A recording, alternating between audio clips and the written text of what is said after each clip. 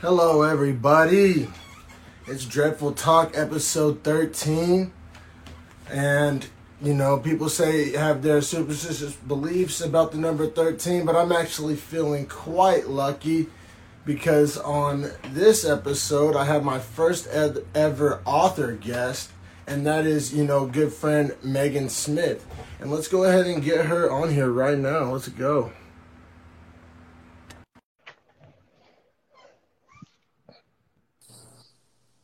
Hello. Hey, what's up? Hey, not much. How's it going out there in Colorado? Oh, pretty good. It's beautiful here. I hear there's some crappy weather back in our home state, but not Yeah. here. I know I definitely do not miss that Oklahoma weather. Like I try to describe it to people and I feel like I'm like telling like the biblical stories of the plague on something. I'm like, there's tornadoes in the spring and it's 100 degrees in the summer and it snows in the winter. I feel like the old man, like the walk uphill and snow both ways type of shit. Yeah, for real. But it's true though. It's crazy. Like I think Oklahoma is one of the few places in the world with those three dynamics: the 100-degree humidity, the snow and the ice in the winter, and the tornadoes in the spring. I mean, there can't be too many places on earth with all three of those. But enough about that. I'm so glad you're taking your time to join us here on Dreadful Talk, or join me here on Dreadful Talk. I really appreciate it. Yeah, I'm psyched to be here. Thanks for having me.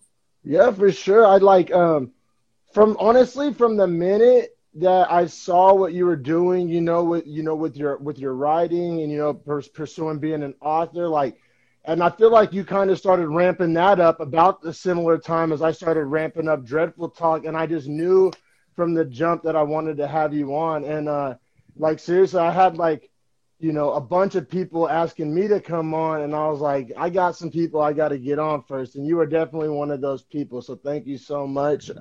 Thanks. But yeah, I just for everybody watching, we have actually known each other since middle school, back in Norman, Oklahoma. Shout out Alcott. We were in, I think, 7th grade band together, right? I believe. Were you in sixth? I think so. Yeah, sixth grade band. Yeah, so yeah, all the way back. We go back, and like I said, I mean, I like to keep it within the circle, like within. I feel like there's just so many talented people from like our generation in Norman, and it's like, I just like reaching out to people that I'm connected to and have history with, and like I said, let's just all help each other and keep it all in the family, and I'm all about that.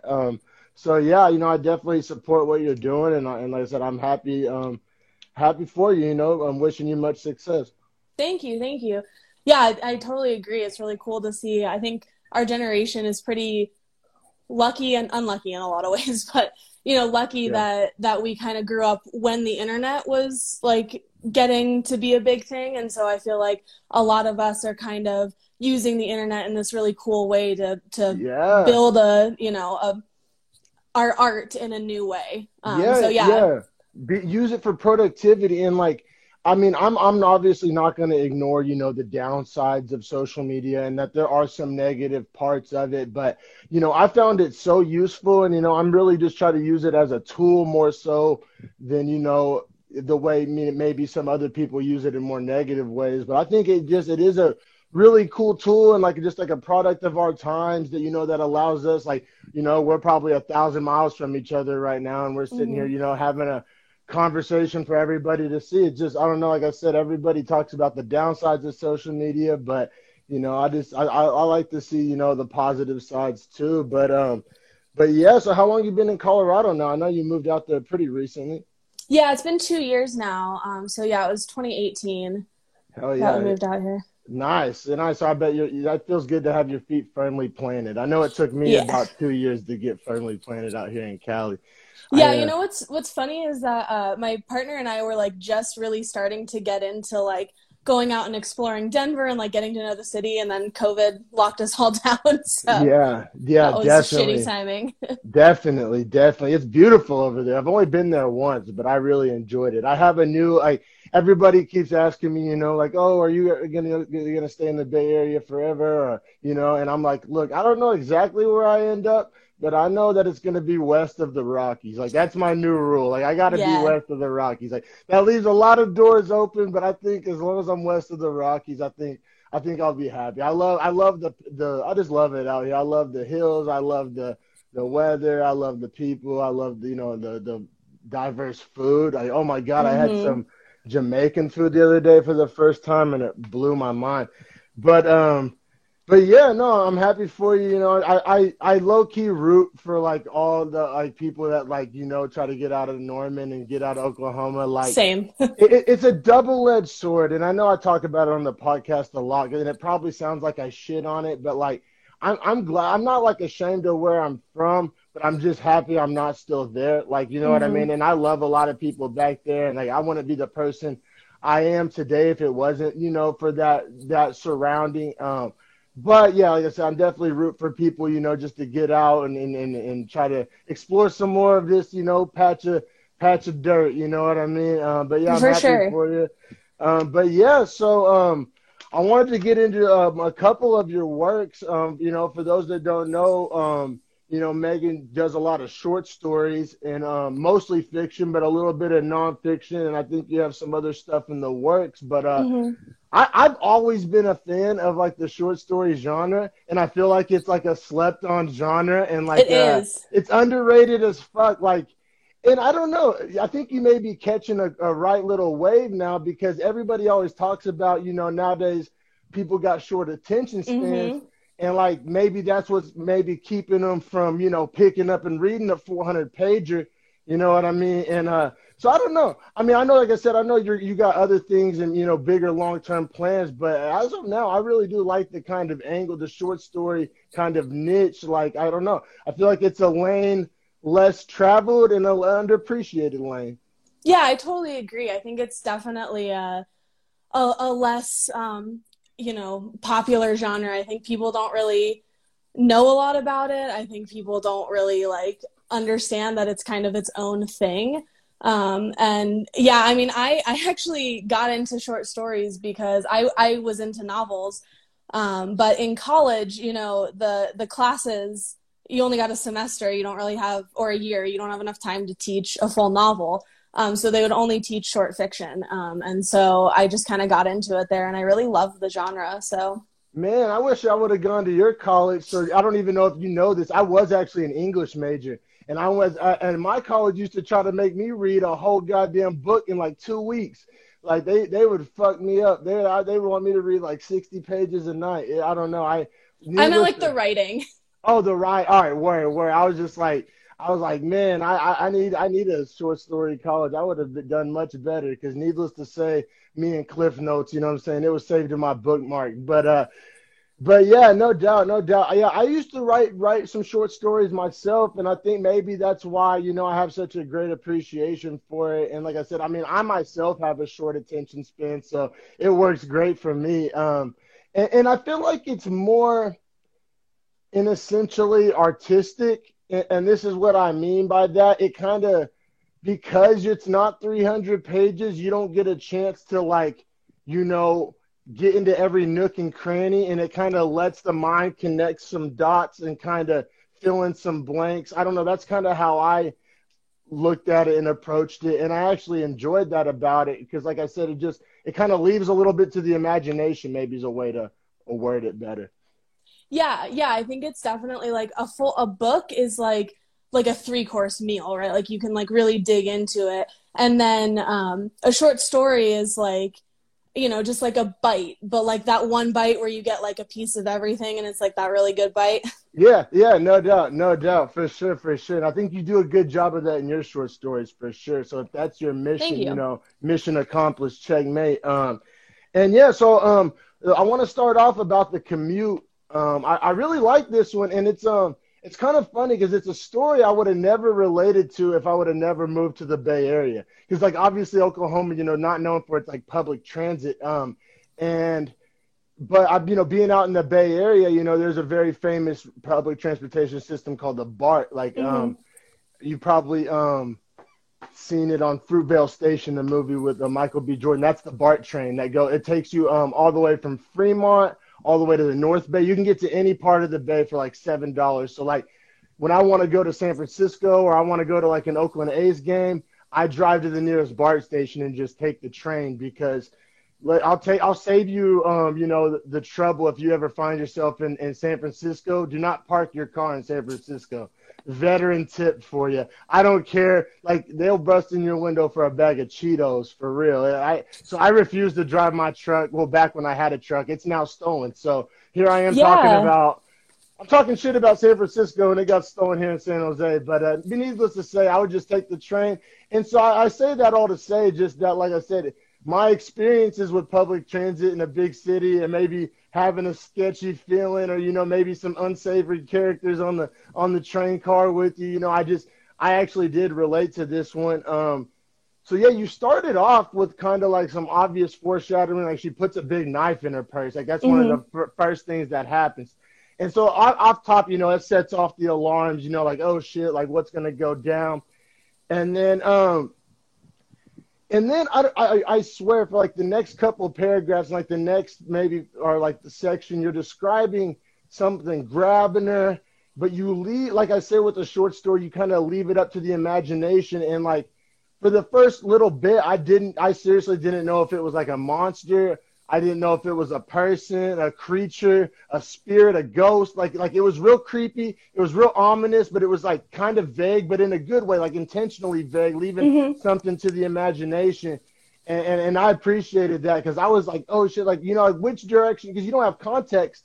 So it's like, you know, is this going to go in like a sci-fi direction, or my mind just kind of started racing, like trying to complete the dots, which is cool. I think that's probably, you know, what you intended there. And I thought you did a great job of that, just kind of, you know, leaving it like my mind was just going a million different places of like what this could have been grabbing her.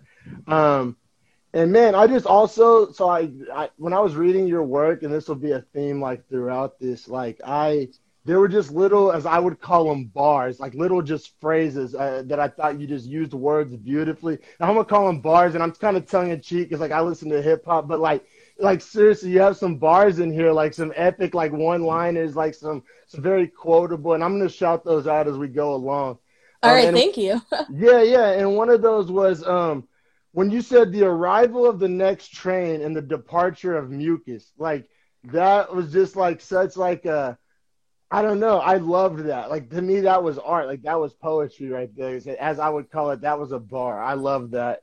And just you did such a good job of just like creating that creepy vibe. So like, you know, you start the story off, this lady puts a knife on her purse, and then she's getting on a train, and then she feels somebody grab her, and then you in your mind just like, oh, this isn't good, but you don't really know what's going on, but you know it's not good. It's creepy vibes. You do a great job of just like creepy vibes of just like putting you in the person's shoes. And then it becomes very clear what's happening. And it goes from being this very foreign concept of like, you don't know really what the fuck's going on, to then, you know, the very stark, unfortunately familiar reality sets in of what's going on. And it goes from being this completely abstract foreign thing that like, unfortunately, a very common, like recognizable thing that's happening.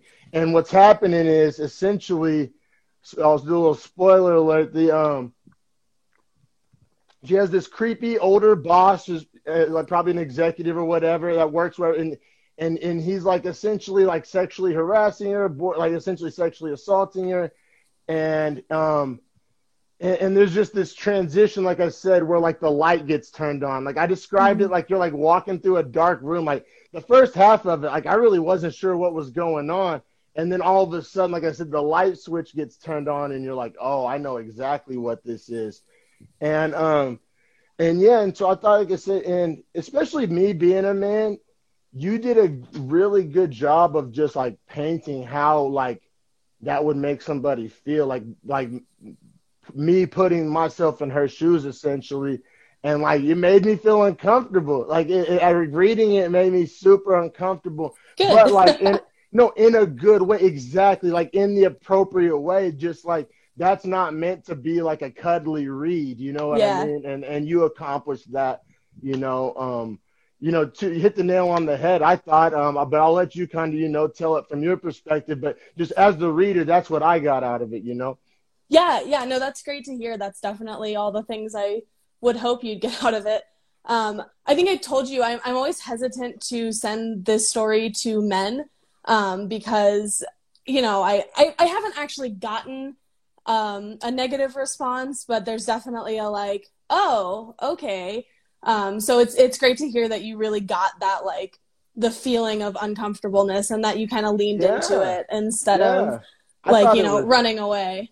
Oh, totally. Yeah, no, yeah. I just like approached it with like empathy, you know, which I the older I get, the more I just stress empathy in my own life. And like, I really think it's like the cure-all magic pill for the world. Like this evil world, I mean, nothing can be oversimplified, but if you gave me like one wish from a genie to solve the world, like more empathy, I feel like would go longer and check off more boxes than a lot of other things. So like I said, when I read it, like while I did feel uncomfortable, like I said, I just tried to like approach it from like an empathy point of view. And I don't know, you know, I'm a real big fan of stand-up comedy, and one person I'm a fan of really everything he does, but his stand-up is music. But Donald Glover, I don't know, have you ever seen Donald Glover's stand-up at the one on Netflix? All right. Oh yeah, big fan.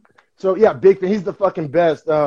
Me and Nina saw him in concert when he came to San Jose, like before Corona, and it was amazing. We had a great seats. Like it was so dope. But yeah, I respect the fuck out of him. But on his stand-up, it's kind of an older stand-up now, but he has this little bit where he talks about, he's like, you know, like, yeah, like as a man, and I'm gonna butcher this, but like as a man, I never know what it's like to like be worried to step off my porch, like somebody's gonna like rape me. And he talked about how like this girl was leaving his apartment, and like, you know, she asked like to walk him, I think, or something, and like it just like he had this epiphany of like, oh shit, when women leave the house, they have to like be on alert. Like when I leave the house, I can be like half stoned and not paying attention and like, you know, walking to the store. But like, I don't know, he just talked about this. He did a masterful job being that Donald Glover, how smart he is. He did such a good job of just describing that. And that's what I thought of when I read the Commute. It reminded me of that Donald Glover stand-up skit of just how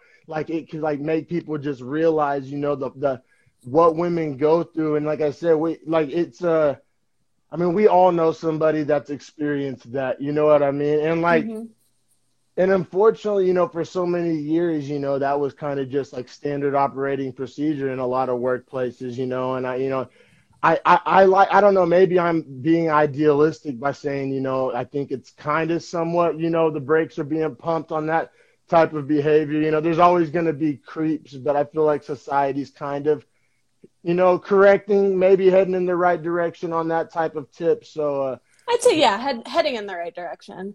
I don't know that we're there yet, but I definitely, I mean, there's definitely not like overt harassment in the workplace, like, you know, in like the 50s and stuff. But yeah, and I mean, I'm sure somewhere there is the fucked up thing, you know what I mean? Yeah, there's somebody. Yeah, for sure. Like there's somebody out there that the Commute is like their real life. Like you know what I mean? Somebody out there is going to read that and relate to it. And that's what I think is dope too, because I think like, yeah, you know, sometimes not everything that written ever has to be like impactful, but like, you know, writing something or reading something that, you know, you can maybe learn a thing or two from is I think really dope and really powerful. And like, you know, I feel like when men read this, you know, like I said, it can just kind of either A, wake them up, or B, maybe teach them some empathy, or just, you know, I think it's important. A lot of men can get something from it.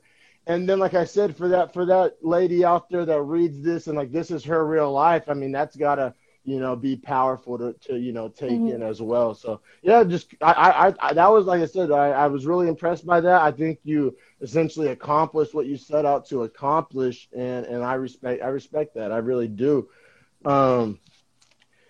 Let me see here. Oh, and then at the end, yeah. So I don't even really get to the climax. So yeah. So then she gives this guy like way more warnings than anybody deserves ever, and then she essentially, like, it gets kind of crazy. She vomits like acid on him and like dissolves him and kills him. But like. And I thought you did even a really good job, or just like an interesting thing I wanted to point out, how like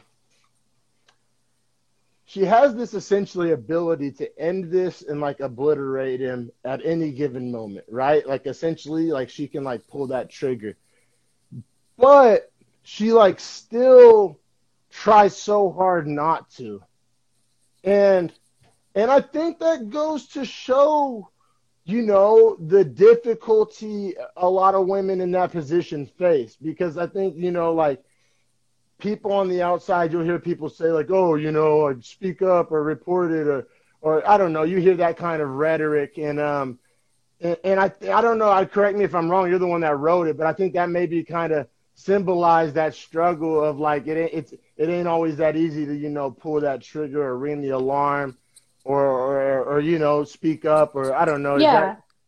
Yeah, I definitely think, I mean, it's hard to speak up for sure. And, you know, I think that goes for anyone in any kind of tough situation, you know, I mean, whatever it may be, even just talking to your boss or, you know, whatever dynamic it is, it's tough to speak up. But I think it's especially hard when, you know, women in particular can get accused of like making a scene or like, you know, like ruining someone's life or something like that. So I think there's definitely like, it's kind of ingrained in us to handle it quietly.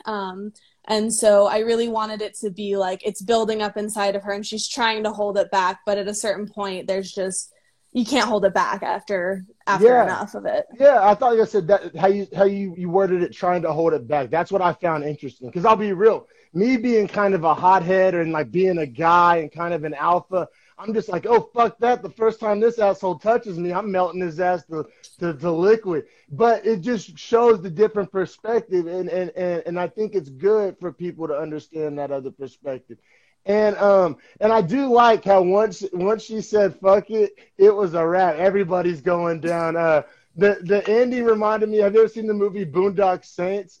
No, I haven't. Oh man, it's a really good movie. It has Norman Reedus, like the dude from like Walking Dead. I don't know if you know him, but like Daryl from Walking Dead. It's like when he's younger. It's like these two Irish brothers, and they decide to like start just killing bad guys. Like they're vigilantes, and like there's this one point where, because they do it the first couple times on accident, and they're like, hey, you know, these guys kind of deserved what they had coming to them. And then they have this conversation and they're all drunk and they're like, we can kill everybody. And like, I feel like that's like the decision that she made in her mind. That's what it reminded me of, is that scene in Boondock Saints. Just for the listeners that have seen that movie. And I don't know, that's what, she made this decision where, so after she killed her boss who was like harassing her, she goes into like the board meeting and just fucks up like the whole board and melts them all. And like I said, I just appreciated that, because it went from like being a victim to like, you know, just on this warpath. And I don't know, I like that. I appreciate that. I like stories that end that way as opposed to end being a victim. So yeah, I thoroughly enjoyed that one. That may have been my favorite out of all the ones I read. Yeah, it was definitely the most polished. That one is available on my website. If you go to megangiselle.com and then my purchase page, I've got a few things up there, and The Commute is one of those. Hit it up. It's worth it, y'all. It was a really good read. Hit it up, for sure. And yeah, also just like, I wanted to kind of pause before we go into some of your other works. And I did want to just like, you know, shout out your use of digital media, especially because when people hear the word author and they hear the word writing and writer, it just kind of intrinsically comes with like this old school connotation, right? Like it kind of, you think of like that old book smell or like a leather, like, I don't know, like it just. Yeah, like the white guy drinking scotch, like in a cabin in the woods. Yeah, totally. Yeah, shout out to that, brother. But but your use of kind of being like a, for lack of better terms, like 21st century author, I think is really dope. And I mean, it's obviously necessary, but not everybody does a good job of it. And I just think you do a really good job of it. And like, that's the wave. Because like, I don't know, like, I feel like there's probably naysayers out there that say like, it's kind of like a dying breed or like a lost art or what have you. You know, people say the same thing about baseball and shit. And like, but you're just kind of modernizing. Like, I don't know, like the way you're going with the times and using social media, and you have your own website. That's badass. Like, that makes me feel like I'm slacking. I need a dreadfultalk.com.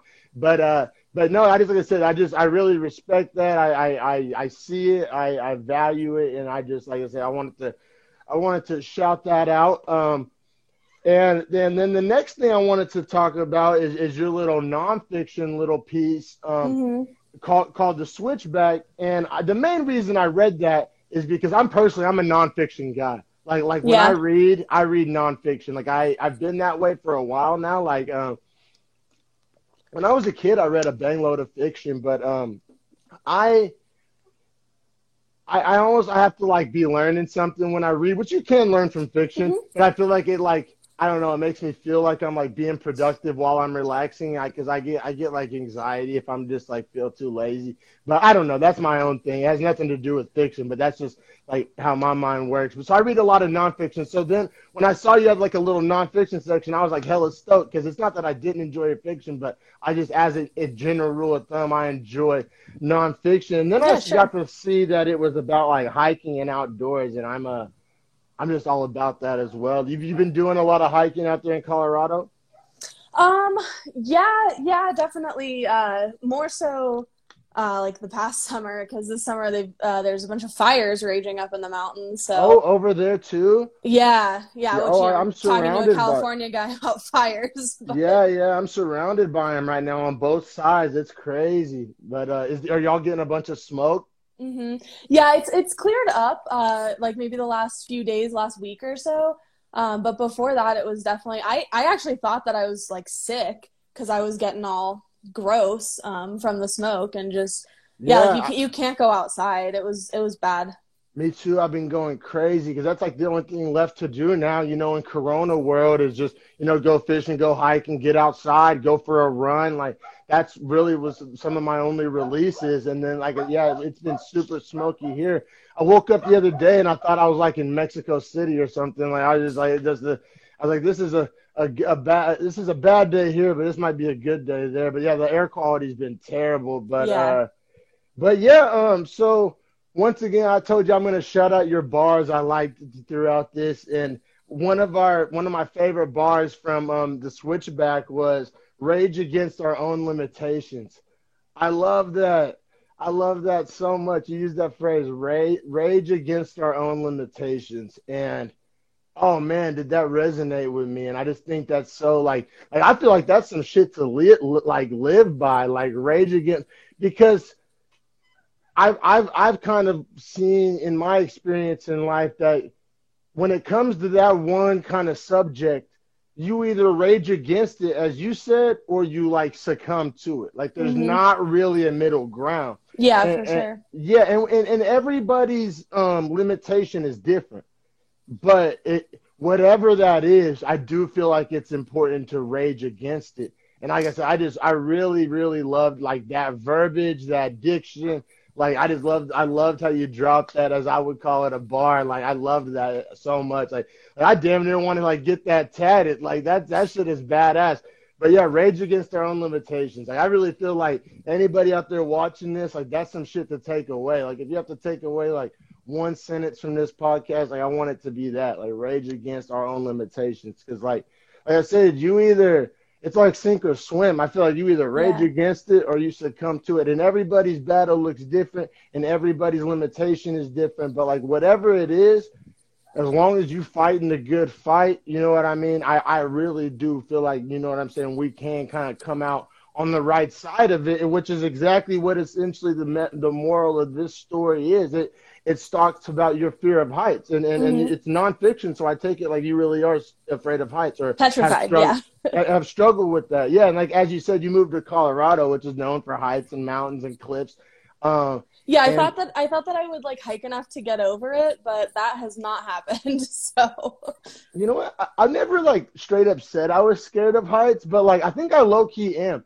Like, but it's like conditional. Like planes. I do good on planes. I mean, I definitely don't love it, but I do all right. Like, I don't, like, sketch out. But, one of my biggest fears, and, like, Nina cracks up, but Ferris wheels. I hate Ferris wheels Mm-hmm. because you're just going around so slow and you get like stuck up there. So it's not like all heights, but like certain things. And like everybody says like, oh, bro, let's go skydiving. I want to go skydiving. Fuck that. I Mm-mm. have zero desire to go skydiving. Like Nina's been trying to talk me into it. Like, fuck that. I'll be waiting for you at the bottom. Like I have Yeah, zero like take urge. pictures of you falling down.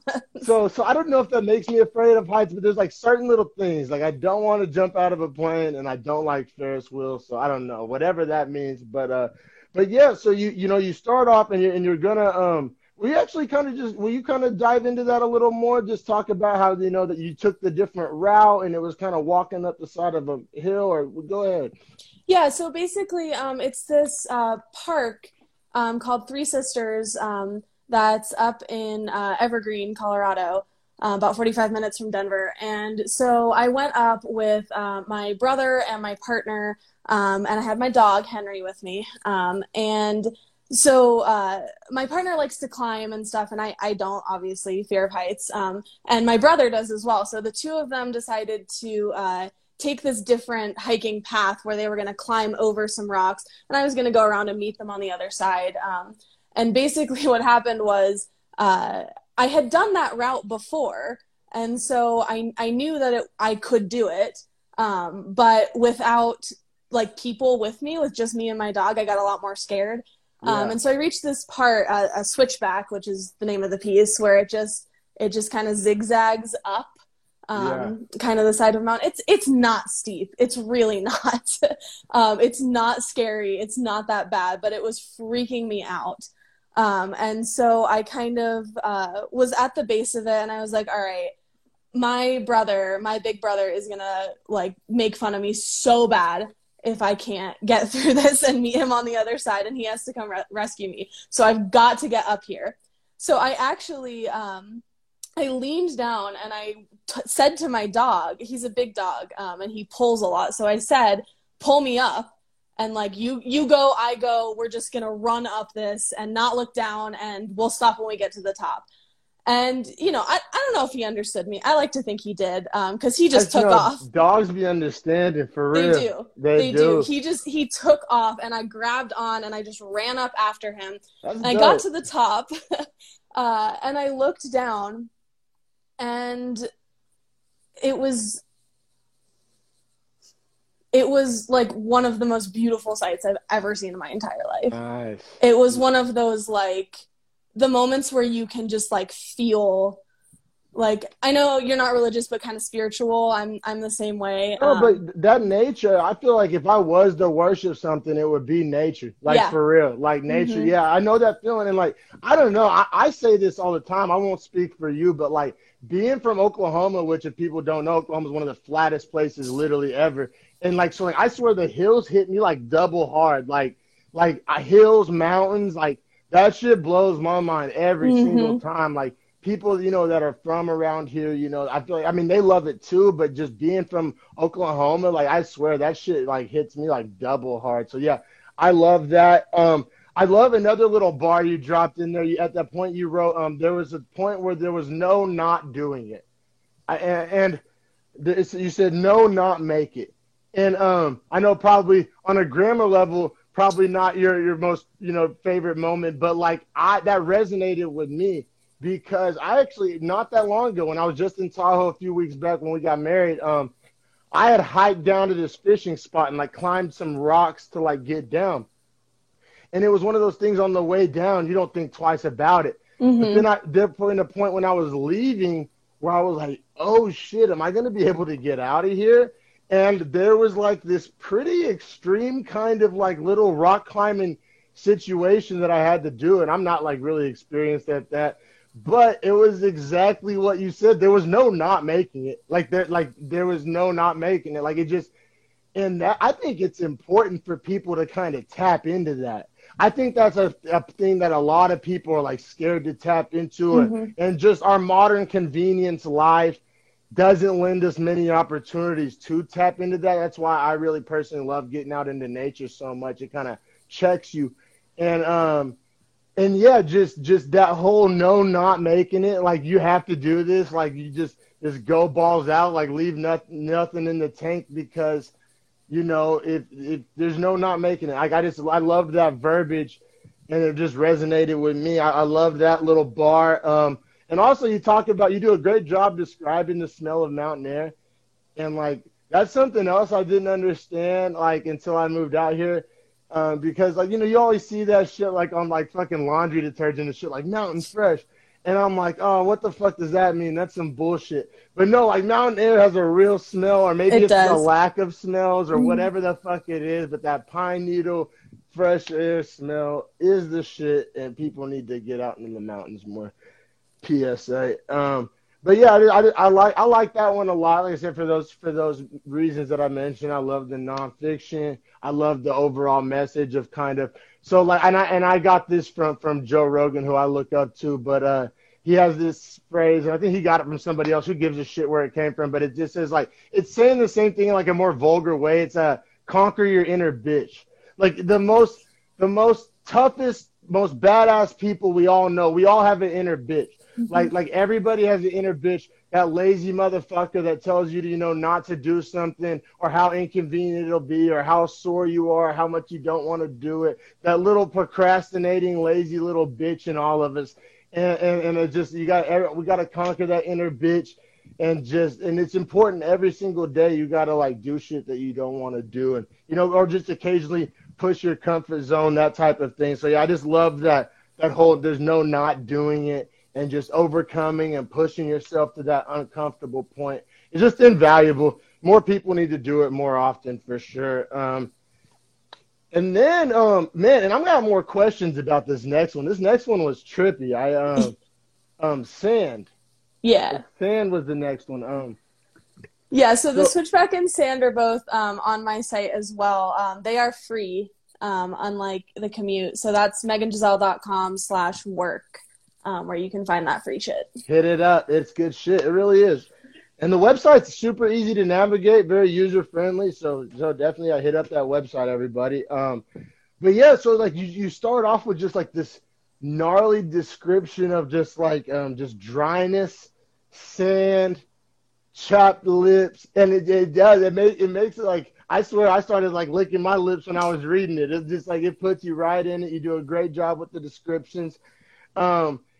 And man, and I wanted to ask you this because like when I finished reading it, my first thought to myself was this a poem or was this a short story? Like this one seemed like very poetic and like abstract to me, and just I kind of read it as a poem. Like maybe that's my background, like being a rapper, and I like writing poetry myself, but I don't know. I read it kind of as a poem and I loved it, but I don't know if that was like your intention or but yeah, I'll just kind of talk a little more about Sand. Yeah, that's really cool. I definitely, so I wrote it because I was about to launch my website and I needed to generate some content for it. And I wanted to do something that was really based on the five senses. Because that's a big thing that I talk about in my blog and I will continue to talk about because it's just like a huge part of writing. Yeah. That you have to tap into those five senses. That's how you get those things like you could feel the chapped lips. Like you got to use all five. And I think it was like the English major in me that enjoyed that so much because I know how hard that is. That's like one of those things that's easier said than done. Like for real, like people out there like once again, I think it's an underrated skill. Because everybody's like, oh, of course, you got to be descriptive, but there's just levels to that. Like everything else, there's levels to it. And like I said, you put me multiple things you've written have put me just in the person's shoes, and I'm about to pay you essentially the highest compliment I can pay an author because this is the only way I can like even read some shit. Like if an author is incapable of making me do this, I can't read their work. And it's like that whole movie in your head thing. You know what I'm talking about? Yeah. Like when I'm reading something, if it doesn't make that movie reel start playing, like I'll give something like 2 or 3 chapters maybe. But if that movie reel don't start spinning, you're more generous than me. I only give like a page or two, and if I can't feel it and see it and I'm not there, then yeah, I'm not going to keep going. Yeah, no, seriously. And that's what I hated so much about being an English major, was because you would have to read some shit and you like didn't get that choice. So it's like goddamn pulling teeth reading some shit that doesn't make the wheel spin. Oh, like man. for me, it's like what I always say is like when I'm reading something and I forget that I'm looking at letters on a page, like there's this disconnect where my eyes are looking at letters on a page, but that's not what I'm seeing. But like if I become aware that I'm looking at letters on a page, I want to fucking pull my hair out. Like seriously, like I don't know. So that's like pretty much the highest compliment I can pay an author. And I'm not just saying that, like you legit made my movie reel spin, and I was able to, put myself in the shoes and kind of the commute. I really took in through like a first person lens. Like I was in the woman's shoes. Like when I was reading that, like I was viewing like out her eyes, and then like, I mean, and like I said, in the sandpaper, you kind of accomplish, or not the sandpaper, sand, you accomplish the same thing. Like I said, how my lips felt chapped. So yeah, just kudos to you on just nailing that. Like I said, I feel like that's easier said than done. And yeah, as somebody who, has dipped my toe in the writing pool a little bit, I know, how hard that can be. And you do a great job of that. Thank you. Next, I believe Glass World is something that you were talking about. You're thinking about maybe doing something else with. So I want you to kind of definitely be able to. No, I didn't want to get cut off for that one, and I want to be able to, go more in depth on that one. The fourth piece is called The Glass World, and I thought you did a great job. I already gave you the first best compliment I can give an author. The second best compliment I can give is the ability to create a world. Like I feel like all of the best authors are able to create worlds like just the greats, the Harry Potters, the Lord of the Rings is, like the just the ability to create a universe, the Marvel universe, like it's just because it's real easy to like poke holes in that type of shit and like have cracks in the foundation. But like that's what's always impressed me about like all the Star Wars shit, like how they're able to kind of like just fill in the story to make it kind of all work. And so needless to say, I thought you did a good job of that on Glass World, just creating a world. And so that's why I say that. I thought you were able to create a world, and that's not easy to do. So actually on this one, if you don't mind, I would like for you to kind of break down the little short story itself, and then I kind of want to talk about what I got out of it as a reader. Okay. So I'll kind of turn it over to you. Yeah. So this one, it actually, I created a writing prompt, which is on my blog, to kind of create a setting, and then create a character that fits into that setting. And I kind of talk about in that post, in some of my previous posts, I mean, like the ways you can do that and how, like, in order to create that, like, authentic, believable world, I really think the biggest thing is just you have to have rules. There have to be physics and laws. They don't have to be the same ones that we have here in our world, but that's how you do that, is you have to, whatever those laws are, they have to stay consistent. And if you've got that, then people will happily believe that you're living in a world made of glass. Yeah. It's like you got to set parameters. They don't have to be the same parameters, but as long as you work within those walls, that shit'll mesh. That's cool. I'll be real. Like I said, that's always been one of the great mysteries to me. Like I honestly sucked at that when I was writing, like just that world creation, that because I was real good at like dialogue. That like when I was writing, which I like to talk, so that makes perfect fucking sense. But that's tough for a lot of people, being able to sound authentic and not like you're writing. Yeah, that was what I was good at, and like that's what I would set out to do. So like I when I was writing something, I'd be like, I don't want this to sound like fucking storybook time. I'll be real, like, and it may be because of how I said the movie reel like metaphor I was talking about earlier, but like when I was writing, I kind of like approached it more like a movie script. I just always kind of took more of that approach, but that because that worked in my brain.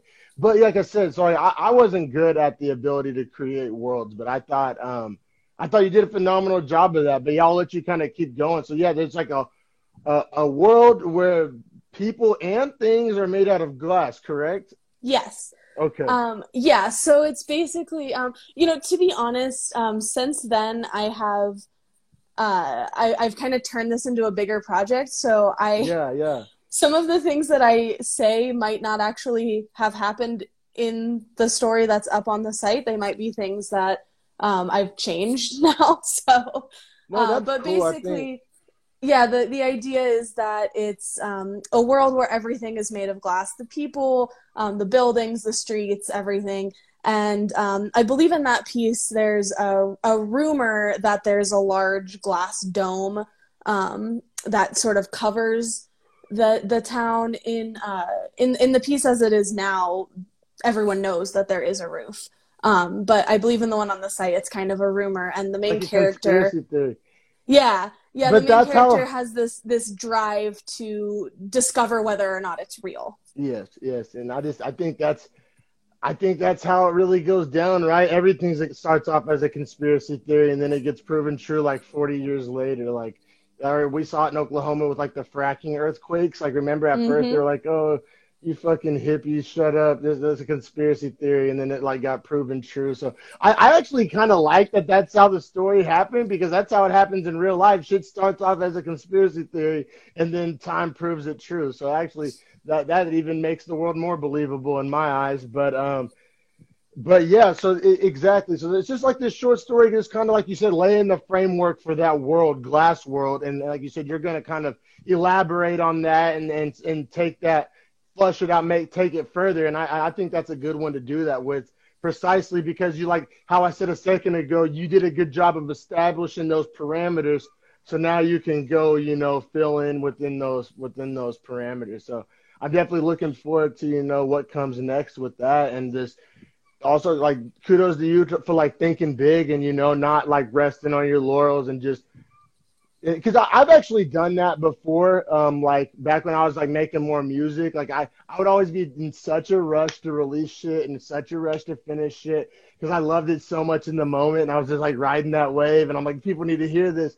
And then but then I'll like hear it maybe like 3 months, 4 months later and be like, oh, I You're could have just done X, critiquing all, Y. yeah, all the little things. Yeah. Yeah, I Exactly. definitely am the opposite of that. I am someone who will edit something to death. That's good though. And That's what just makes you legit though. That's what separates you from my fucking wheeling and dealing ass. But yeah, no, and you can tell. You really can tell. Like it just comes across as professional when you're reading it. Like I don't feel like I'm like just reading like just some random person that happened to pick up a laptop. I feel like I'm reading like legit ass work by a legit ass author. And so yeah, it's legit. I like what you're doing.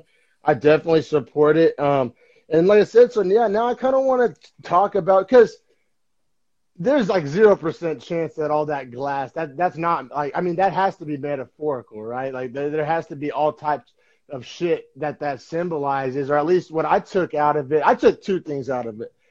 I took just like on surface level how everything was made out of glass, just like how fragile society is, and like how like you know what I mean. It just even the old school saying like don't throw stones out of your glass house, just and I think the pandemic has kind of exposed that in a lot of places, just like how fragile society is, and how long does it take to fight your neighbor over toilet paper, and how just first just I mean I don't know if it's like this where you live, but like where I live out here in Cali, just like homeless encampments are just like growing by the day, and just like mhm.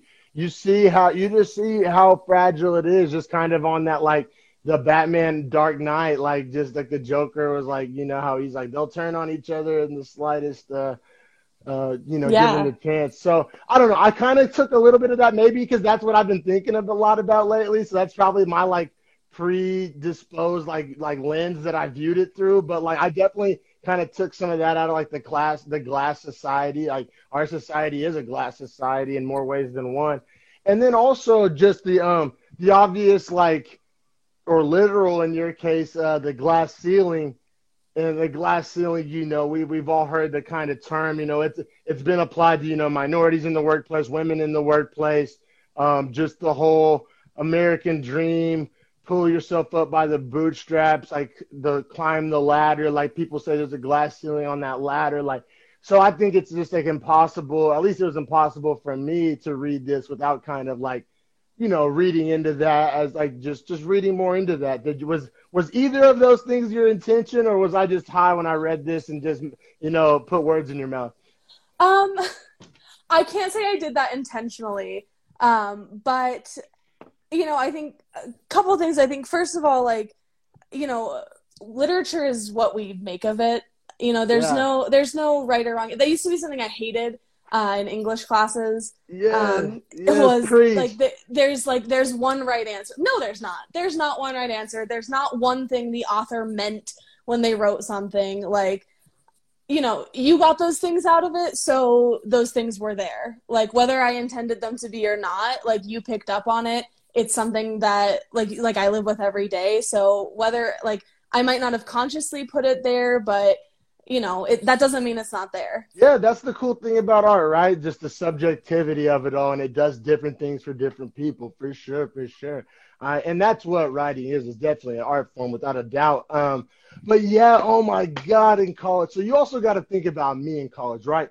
So I was playing football at Oklahoma Baptist University, like the most probably conservative, type of place that you can really be, especially for a college. And just I come from just a different like socioeconomic background. Like there's certain, like if I would have been like a kinesiology major, there would have been other football players, other people of color in my classes.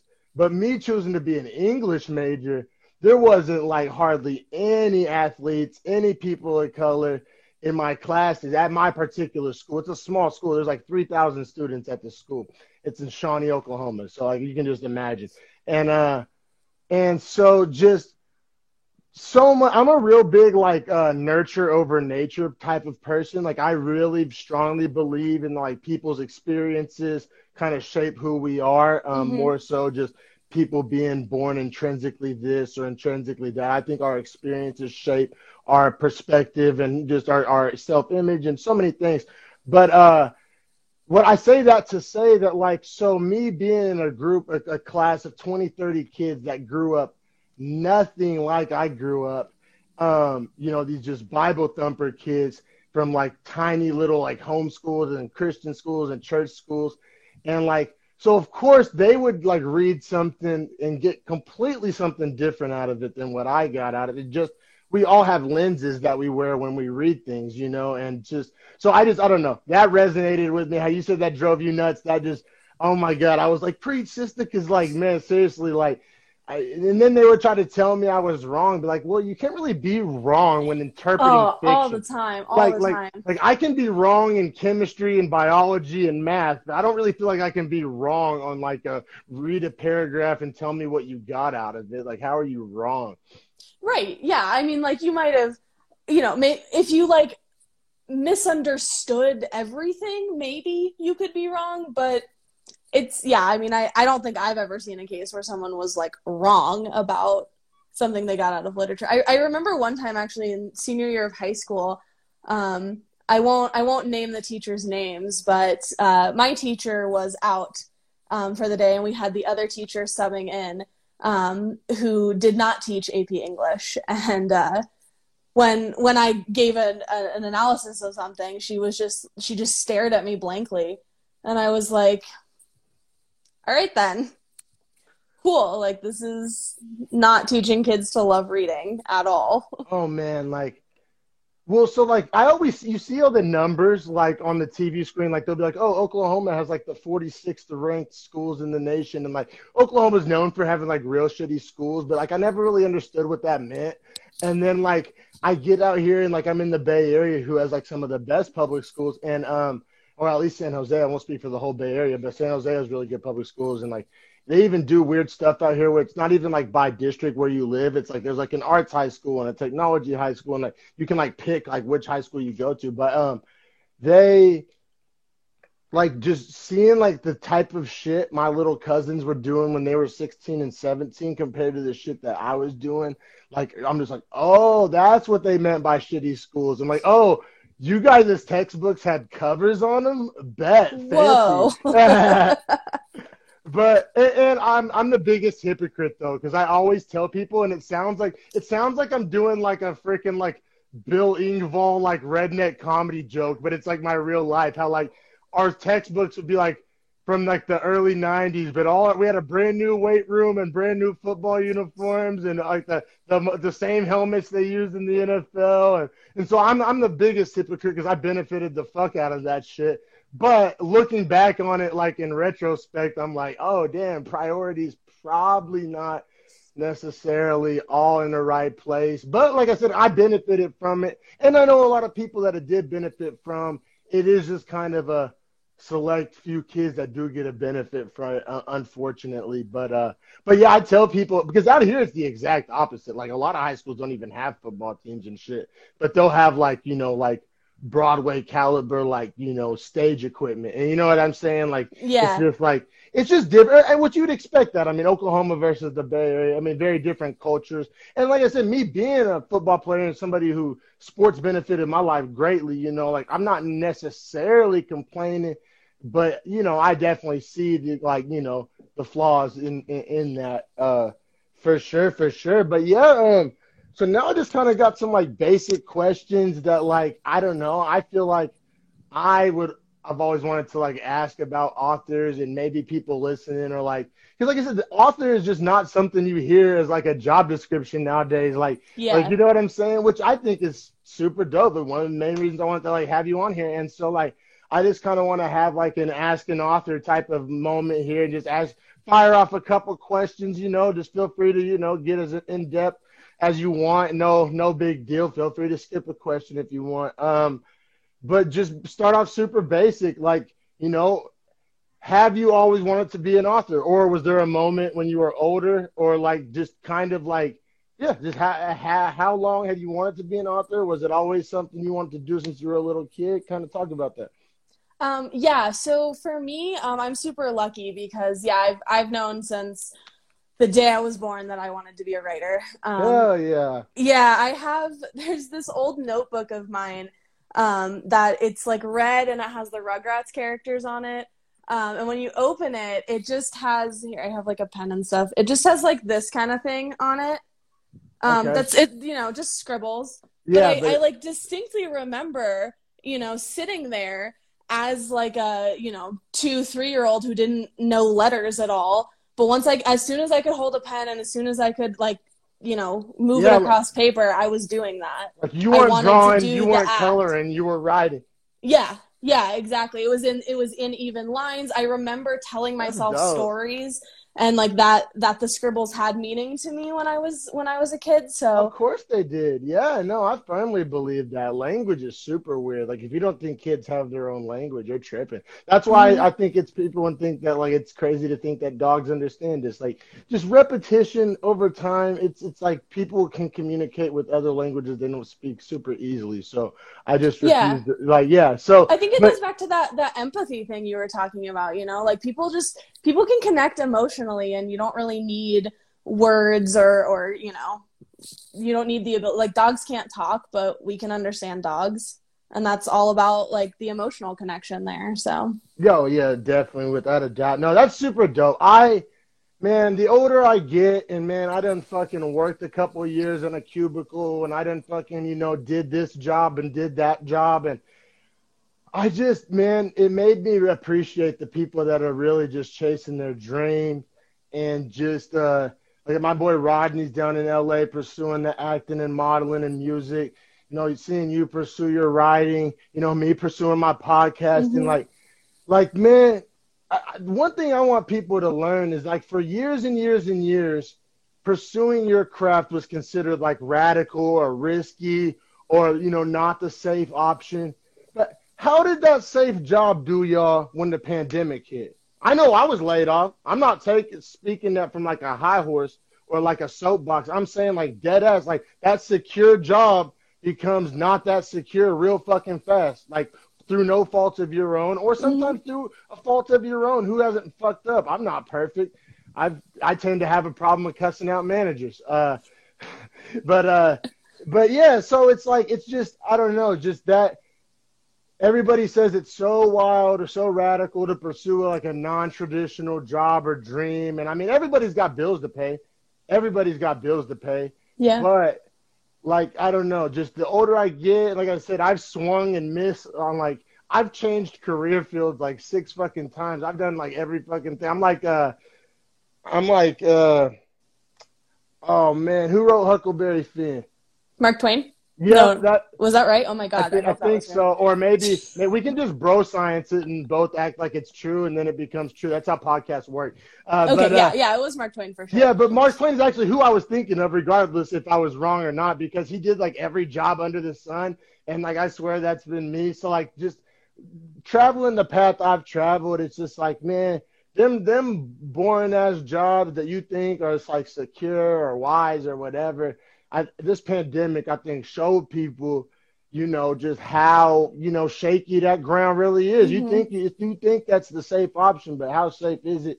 And like, I mean, I can't tell you how many people have reached out to me about wanting to start their own podcast now that the pandemic hit, or like, or just, oh, I'm going to pursue my music more. Or I always wanted to do this, or I always wanted to do that.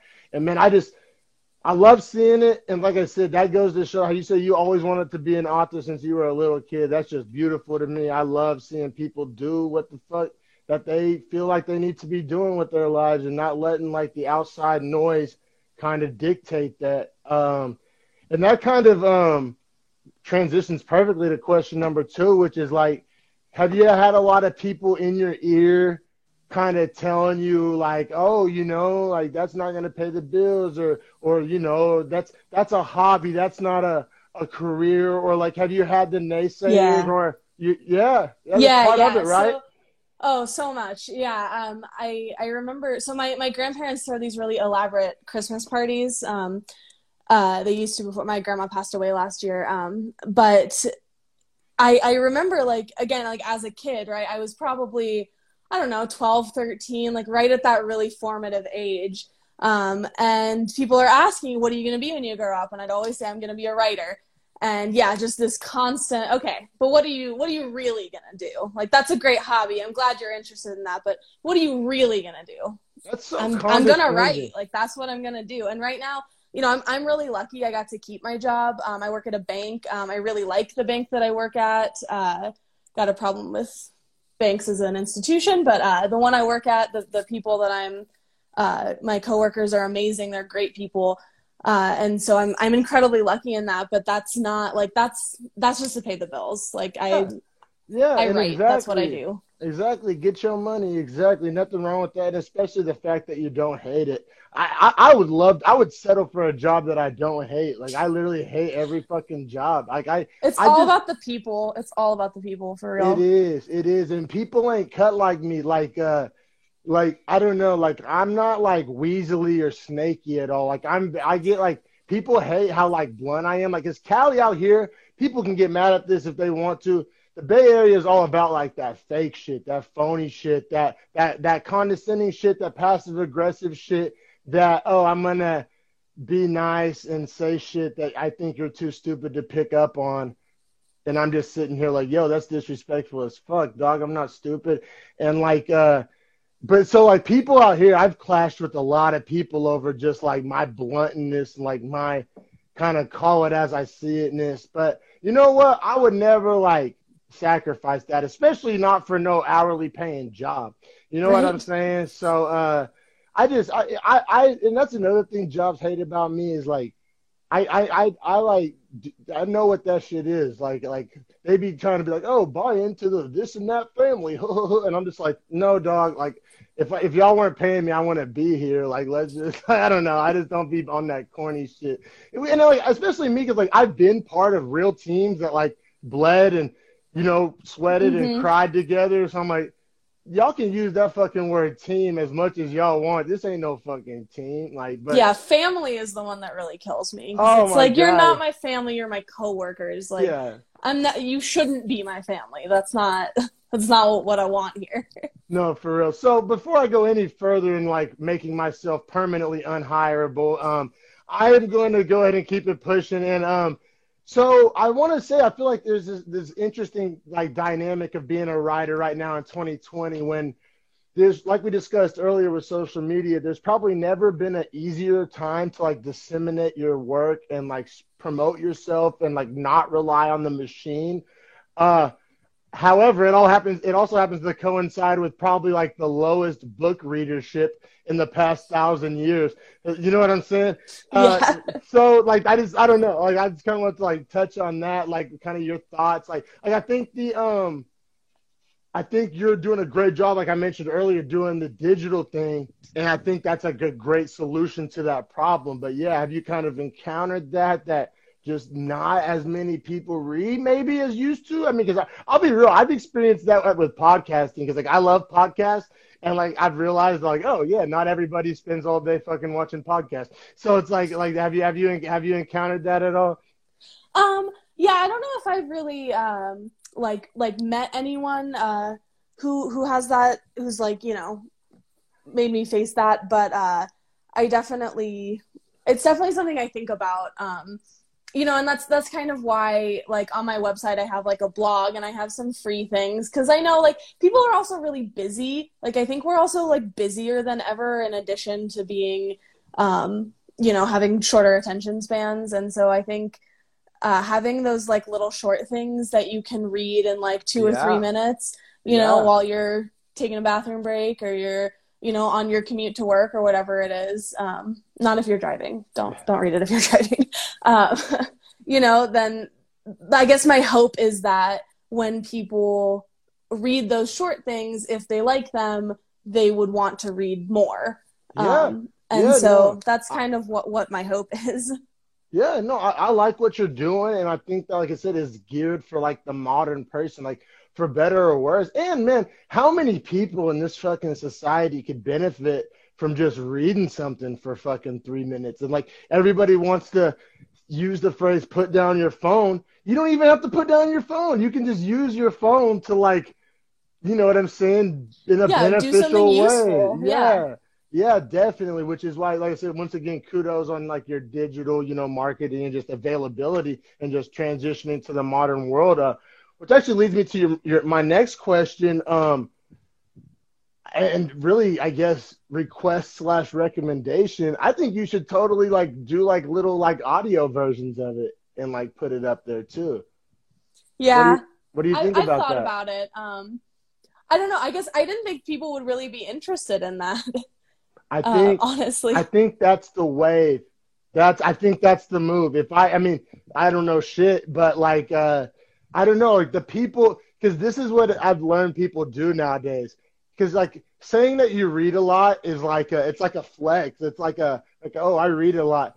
But I've learned that like in 2020, when people say they read a lot, they listen to audiobooks. That's Hmm. what they mean. These Yeah. motherfuckers ain't licking their finger and turning a page. These high horse riding motherfuckers that talk about reading a lot. These motherfuckers, I mean, they're reading or not really. They're audio booking. I swear I've had that conversation with a few people. So I don't know, and especially just like I know how easy it is to just like record some audio and like Hmm. it's real short. Like I mean, if it was a 300-page novel, I wouldn't necessarily tell you to like do your own audiobook.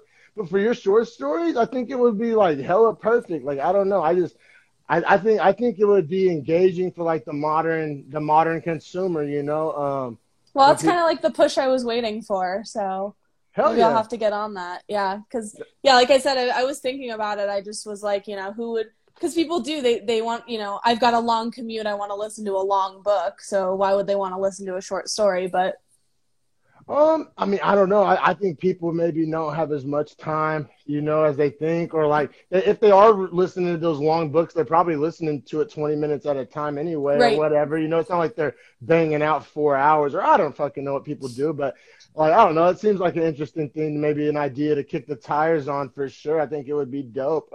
Yeah. I personally like I suck at audiobooks because like remember we were in school and you would like take those tests like are you a visual learner, a hands-on learner, an audio learner? My audio was always last. Like if somebody's Same. that's why I suck at talking on the phone, but FaceTime and I can do all day. Like my audio shit, I suck at it, but people out there like it. But me myself, I just get so distracted so easily. Like I can't do the audio. I Yeah, need the I'm the same visual way. engagement. Yeah, I need to like read things to, yeah, for sure. No doubt, no doubt. So like, do you know other authors? Like, do you have like a network of authors, or like, is it just so rare nowadays that like you're just like the lone wolf in it out there? There's a community for sure. I'm still pretty new to all of it. I launched my site on July 1st. So it's been 2 months. Yeah, 2 months now. And I'm not not I'm like getting into the social media aspect of it because I think that's what works. That's what people are interested in. But in my personal life, I don't really use social media that much. I use like Facebook, and that's about it. So That's healthy. I'm kind of learning as I go. So there's a community out there, and I'm starting to find them. And it's more that like I just don't really. I'm still learning what I'm doing. Yeah. But I know that they're there, and I've found a few people in the last couple of days, and I'm definitely starting to build that network because I think that's critical too. Yeah, that's critical. It's also a balance because, like, that they say opinions are like assholes. Everybody has one. Seriously, like, so because I'm part of a few different communities. I'm part of like some cannabis growing communities. I collect sports cards, doing the podcast thing, and just everybody's a fucking genius. You know what I'm saying? Mm-hmm. Everybody has all the answers. Everybody is Mr. Advice Giver McGee. So Everyone's I, a writer too. so yeah, it's definitely a balance. I say some is better than none, but there can definitely be like a diminishing return, like just on it becomes white noise, just too many people, Mm-hmm. and just but I don't know. I was interested because I know there's writers out there, but yeah, just I don't. And I know writers can sometimes not be the most like social people or whatever. So it's like it may make that dynamic even that much more interesting for sure. Yeah, because I think it's kind of an inherently like secret and solitary process. Like you're Yeah, not really involving a lot of. I don't even let people read my stuff until I've gone through it a few times and I feel comfortable sharing it. So yeah, it's definitely harder to find a community when you're all a bunch of like introverts introverts. essentially. Yeah, Yeah, right. Like no, totally. Like that's like a stereotype, but it's like it's kind of a true one, right? it's Like pretty real. yeah, definitely. Let me see. So like, do you draw a lot of inspiration from like your own life experiences, or do you try to go more like imagination? I mean, obviously based off on your work, it's kind of probably a blend of both, or like just kind of like talk about like your inspiration, where you kind of get these ideas, like yeah, just kind of talk on that a little bit. Yeah, I would say definitely things start from real life, from real events. It could be as simple as like texting a friend and they like say something, or like that moment in the switchback where when I Yeah, was out hiking and that really struck me and I knew that I wanted to write about that.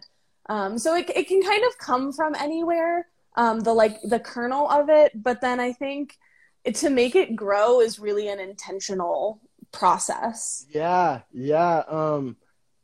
Are you one of those people? This is me. This is me with podcast ideas, song lyrics. Like I'll have something hit me. It just like strikes me like a lightning bolt. And I have to like literally pause whatever the fuck I'm doing. If I'm driving, I'll have Nina write it down. I have to write it down right then or I forget it. Do you Oh yeah. operate? Okay. Yeah, I've got notebooks, I have notes on my phone, like scraps of paper or whatever. That shit is interesting to think about. I never thought too much about that shit. And then I was watching Joe Rogan and Duncan Trussell the other day, and they were talking about like what are ideas. Like some people think they're like, I mean, it's pretty wacky. Like I'm not saying I believe this, but like people think they're like ideas or like their own like thing and that like bounce from person to person. Or like I never thought about it that way. I thought the idea was like something that like I thought of, but like they were saying that like ideas are something that come from somewhere else. But Mm-hmm. I don't know how I really, I mean, that's kind of like the question without an answer, but I just thought it was kind of trippy to contemplate. Yeah, I guess my initial thought would be that it's kind of it's about like taking little things from other people and other like outside sources, but then it's about like synthesizing that, like bringing it together in your own like Input and output. yeah, Yeah, exactly. totally. Oh, man, I totally agree with that. Just like even like what I do with music, or like even like I said, when I did write, I would tend to do that with movies. Like I would draw on movies because I'll be the first to admit that I'm not the most well-read person in the world.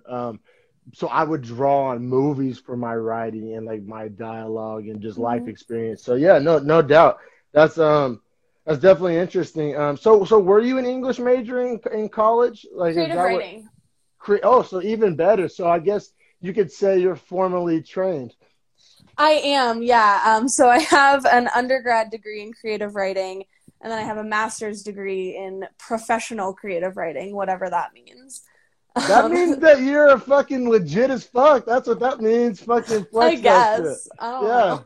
No, that's legit. No, like I don't know, man, because I was that person. So just a little backstory. I mean, like I changed my major like 4 fucking times. I didn't know. I still don't know what the fuck I want to do. Like I never did. I'm like the exact opposite in all those regards to you. And like I I would always throw out that statistic like, oh, like 70% of people don't even like work in their major field anyway. And like, but look, and I mean, I know you have to drop at the bank too, but look at you. And like, everybody's always saying like, oh, people don't even use their degrees and shit. But you can tell all those people to fuck off because you have a professional creative writing degree, and that's what the fuck you do. So no, I just think that's really dope. For like I said, I used to throw that stat all the time. I don't even know if that's a real stat. Probably the most bro science stat ever. Like yeah, like 70% of people. Like I don't fucking know how many people, but yeah, I don't know. I used to always throw that out just to like make myself feel better about like Yeah, yeah. not knowing what the fuck I wanted to do in my life. But yeah, I really think I am going to be like one of those Mark Twain motherfuckers where just every 5 to 10 years I just like You're do gathering something different. knowledge. That's a Yeah, perfectly valid like thing to do with your life. you know what? And like this is where I start to get a little hippy dippy, but like I hate how like we associate people by their jobs. Like, oh, that's Jeff the fireman, or Ron the doctor, or it's just like no, I mean that's Ron, and that's what he happens to like earn a living doing. But like we just like these labels, these like oh you are this. Like I don't know that I don't think there's ever been anything I've liked enough to really like want to like label myself as for the next fucking 60 years. Yeah, hopefully, you know what I'm saying. Like I think Yeah, that yeah. When it's people ask me like what I do and I know it's like to slap that label on, I always say I'm like, "Oh, like I work in a bank, but I'm a writer," because I want to make sure that like they think of me as Megan the writer, not Megan the banker, because that's and totally people. such a thing. It's a thing, and like, I'm actually love. I'm kind of a natural like troll by nature. Like I kind of like fucking with people, like especially nowadays.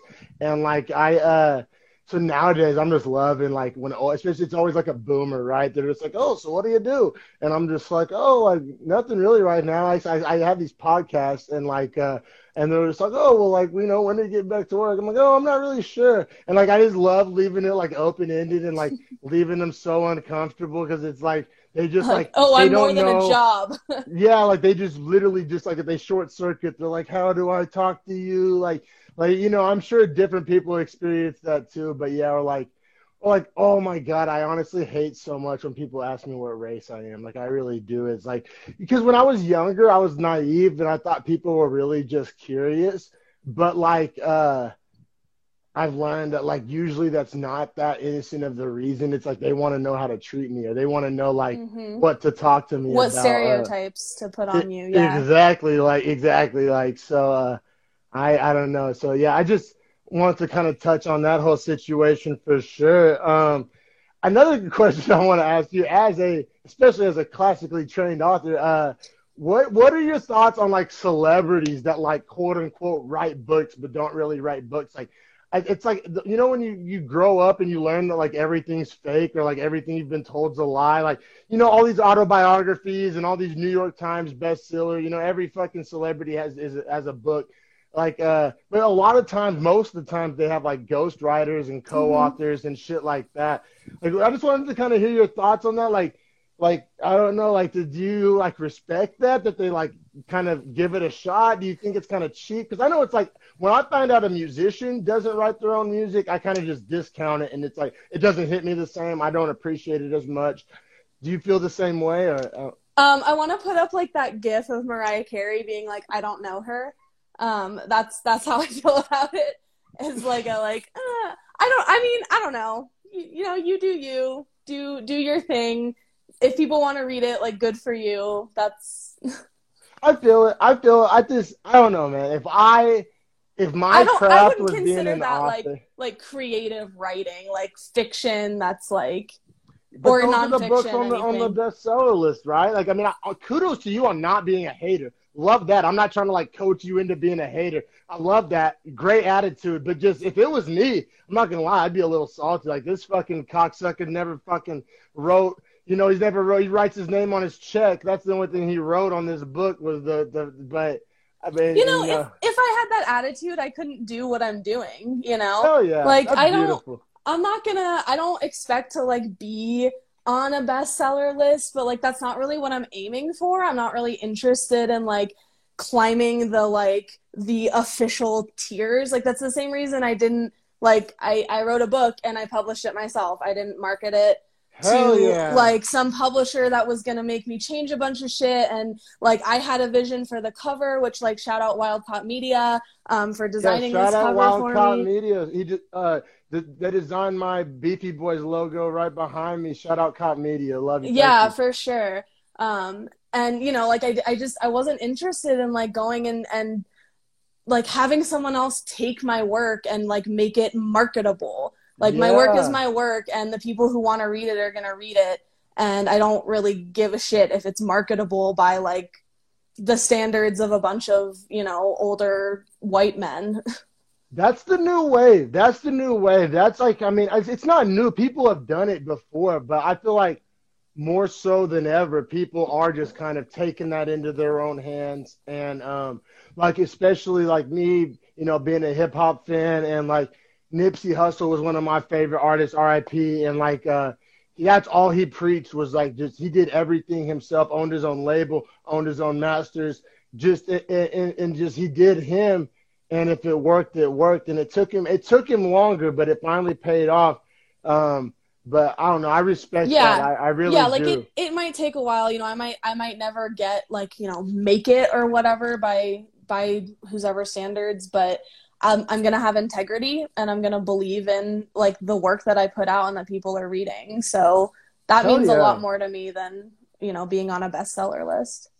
Yeah. And I think increasingly that's meaning more to like the consumer too. Like, I think people are really tired of that filter, like that cornball filtered corporate shit that gets shoved down our throats just consistently. Whatever genre and medium you want to apply to that, it happens in every, you know, genre and medium. And like, I think that's like, even like why podcasts and shit are becoming more successful. It's just like the consumer is like noticing that like corniness, that forced nature of that corporate marketability that you're talking about.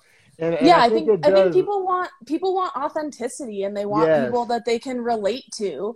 Yeah. You know, like you don't follow people on Instagram because they feel a world apart from you. You follow them because like, hey, that could be me. You know, it's the relatability that you look for. Yeah, no, without a doubt. And like, so I respect the hell out of that. Like, almost all of my favorite people, you know, chose that route. And like, because otherwise, you know, you end up just trying to people please and like wave ride and just kind of like ride trends and like what's hot right now. and it just becomes, I feel like eventually you get exposed because like, it's like, so say you ride a trend at the right moment and you get like quote unquote famous, but then you either have to, because that's not you, right? You were riding that Right. trend. So nothing's more short lived than a trend. And then, so then you either have to find a new trend to find, or if you, if you try to be real at that point, it's too late because the fans you gained weren't even fans of you. They were fans of that fake shit you were doing. Right. So I don't know. I definitely respect just your journey, that you're on. I feel like I'm kind of, in a similar journey For myself, sure. and just like, Godspeed, let's just, Fight keep the it good fight. rolling. Yeah, exactly. And, who knows, how it ends up, but I'm a firm believer in, like, it sounds cliche, but like, you miss the shots that you don't take, like, or like, baseball, you're not going to hit the ball if you don't swing. So it's like, I would much rather like bet on myself and lose than like bet on like the insert job X and lose. You know what I'm saying? Like, Yeah. and I'm not saying like it's impossible to lose, but just, I don't know. Like I said, I'd rather just like bet on myself, or just, just. Yeah, I mean, you're probably gonna lose more times than win, but I don't know about you, but like for me, like I couldn't like be happy with myself and who I am if I wasn't trying to pursue my art. I tried it. It fucking sucked. That's what I've spent like the past like close to 3, 4, however many years doing. Yeah. Like, that's why I'm loving this so much. And like, I appreciate everybody, that supports it in any single type of way. Cause like, I really do love this. It feels more right than anything I've done, in quite some time, I mean, in my case, probably since I played football or was on stage, rapping, ever since kind of both of those kind of faded from my life, there was just like a massive void. And like, needless to say, that void doesn't get filled by a cubicle job or really, Right. damn near any job, and like, I can't fake the funk. That's my thing. Like, I can't like fake be excited about something. Like, if I like the worst poker face ever. Like, if I don't want to be somewhere, like, I fucking don't want to be there. Like, I don't know, like, but yeah, so like I said, I'm a big fan of what you're doing. I'm looking forward to your next things that come out. I do appreciate taking time out of your evening and coming on Dreadful Talk and promoting it all week long. Those were gorgeous little gifts and everything you were making. Thank you. I wish you much happiness and success. And yeah, shout out again to Cop Media. And just, I wish you guys happiness and success in Colorado. And, just like I said, I like the way you worded that. Keep fighting the good fight. Let's end it on that note. All right. Yeah, thank you so much. And congrats to you and Nina on getting Thank you. married. Thank you so That's much. freaking awesome. I loved the photos. Oh, thank Thanks you. for having me on. Yeah, this was awesome. Thank you.